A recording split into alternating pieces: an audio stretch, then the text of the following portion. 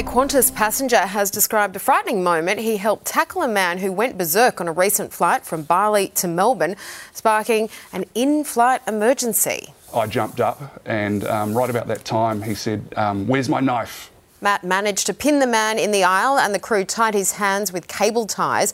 Passengers then took turns to sit on him until the flight landed, where it was met by federal police.